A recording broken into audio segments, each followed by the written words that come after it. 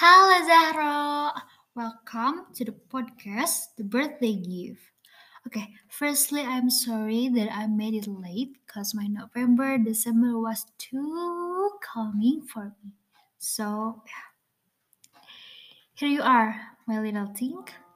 Aku kepikiran sih, gift apa yang bisa bikin kamu seneng terus memorable gitu. Then I remember, your love language is words of affirmation. And after research juga nanya ke teman-teman, I decided to make this podcast just for you.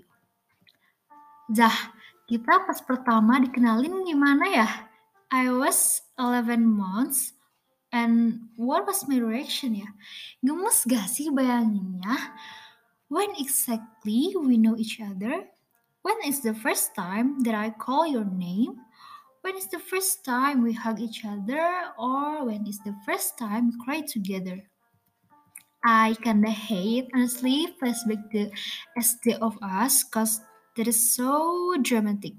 But I'm glad that the drama phase of us was when we were in elementary grade, when we emotionally fight, physically fight, even social medially fight. Toxic me. Let's move, gak mau lama-lama di bagian itu. Oke. Zara sekarang tuh udah gede, udah gak bisa yang namanya aku usel-usel. Zara juga sekarang kayak udah jadi adik aku yang mandiri, dewasa pikirannya, ngalah dan berkorban, tetap malu-malu jadi aku yang harus maju kalau mau apa-apa. Hobinya tuh foto-foto, selfie. Dan kamu doang gitu yang cuma bisa nyiksa pipi aku. Tapi Zahra tahu nggak sih, seseneng dan sebangga apa aku sama Zahra? 1000/100 lah. Karena dulu sempat mikir, pas kalau pindah ke Bandung tuh bakal makin nyebelin. Yes, I do have experiencing your nyebeliness. Tapi enggak, ternyata malah justru makin baik coba. Ya emang sih kita nggak yang tiap hari komunikasi, chatan, telepon atau apapun.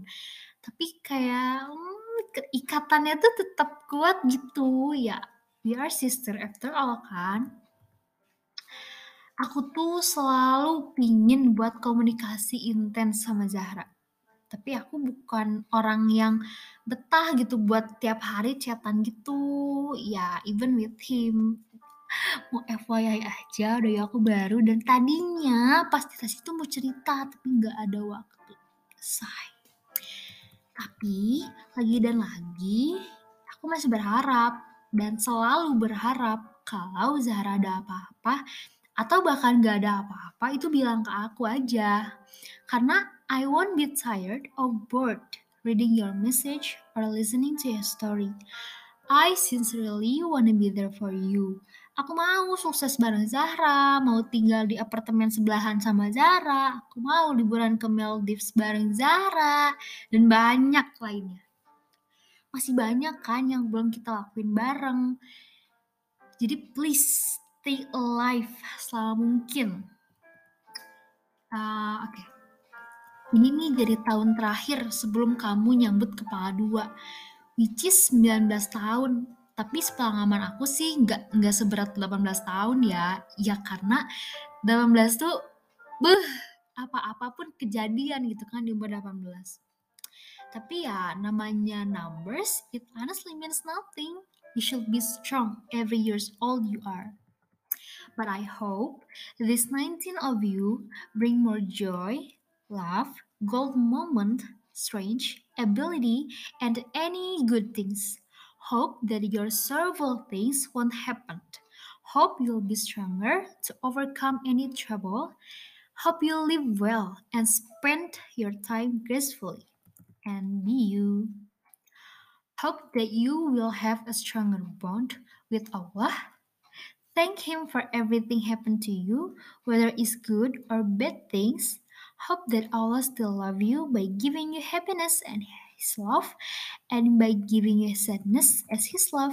Remember, put Him on your first on everything. Hope you get a lot of His love.